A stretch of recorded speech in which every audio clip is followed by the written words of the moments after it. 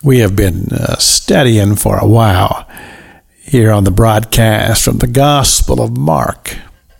And it's been fascinating to me to read about the conflict between those who are of the, quote, religious hierarchy, scribes, Pharisees, Sadducees.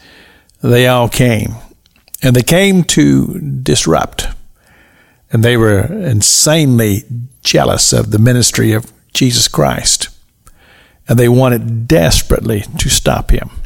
And I found it to be interesting reading just the other day in the book of Matthew about the time when Jesus was in a house. And it says that the crowds of people were just all around the house. And nobody could get in. And the four men came with their friend, you remember, and he was on a mat, and they were trying to figure out how to get him into the house, and they decided to take a part of the roof off and lower him down. And I read about that.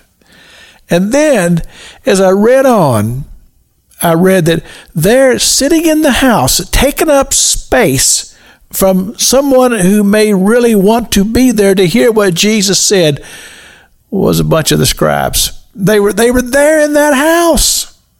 And that was just what was going on.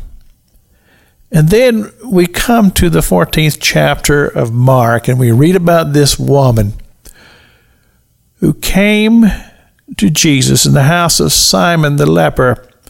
And she had an alabaster box full of ointment. And she came for the purpose of worshiping Jesus. And it is, again, you find this story in the Gospel of Mark, the Gospel of John, and the Gospel of Luke. And they all have different variations. I mentioned this last week.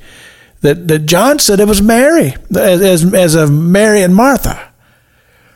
Luke said she was a sinner. And you put all that together, and you come to the conclusion that this was a woman who just needed to be in the presence of Jesus. And I think that hasn't changed, even through all of these years. There are people who just need to be in the presence of Jesus because there's ministry there and there's hope there.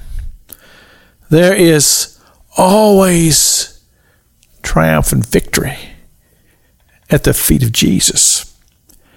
And this woman so desperately needed just to be at his feet, but yet there were those there in that room, and all they could do was to belittle and to accuse and to say that what she is doing is wrong, when all she wanted to do was just to acknowledge her love for Jesus and just to worship him.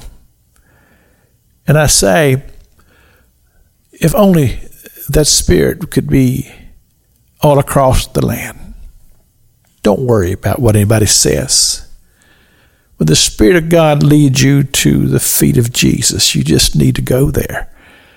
This is Pastor Jack King with the Gospel on the radio broadcast.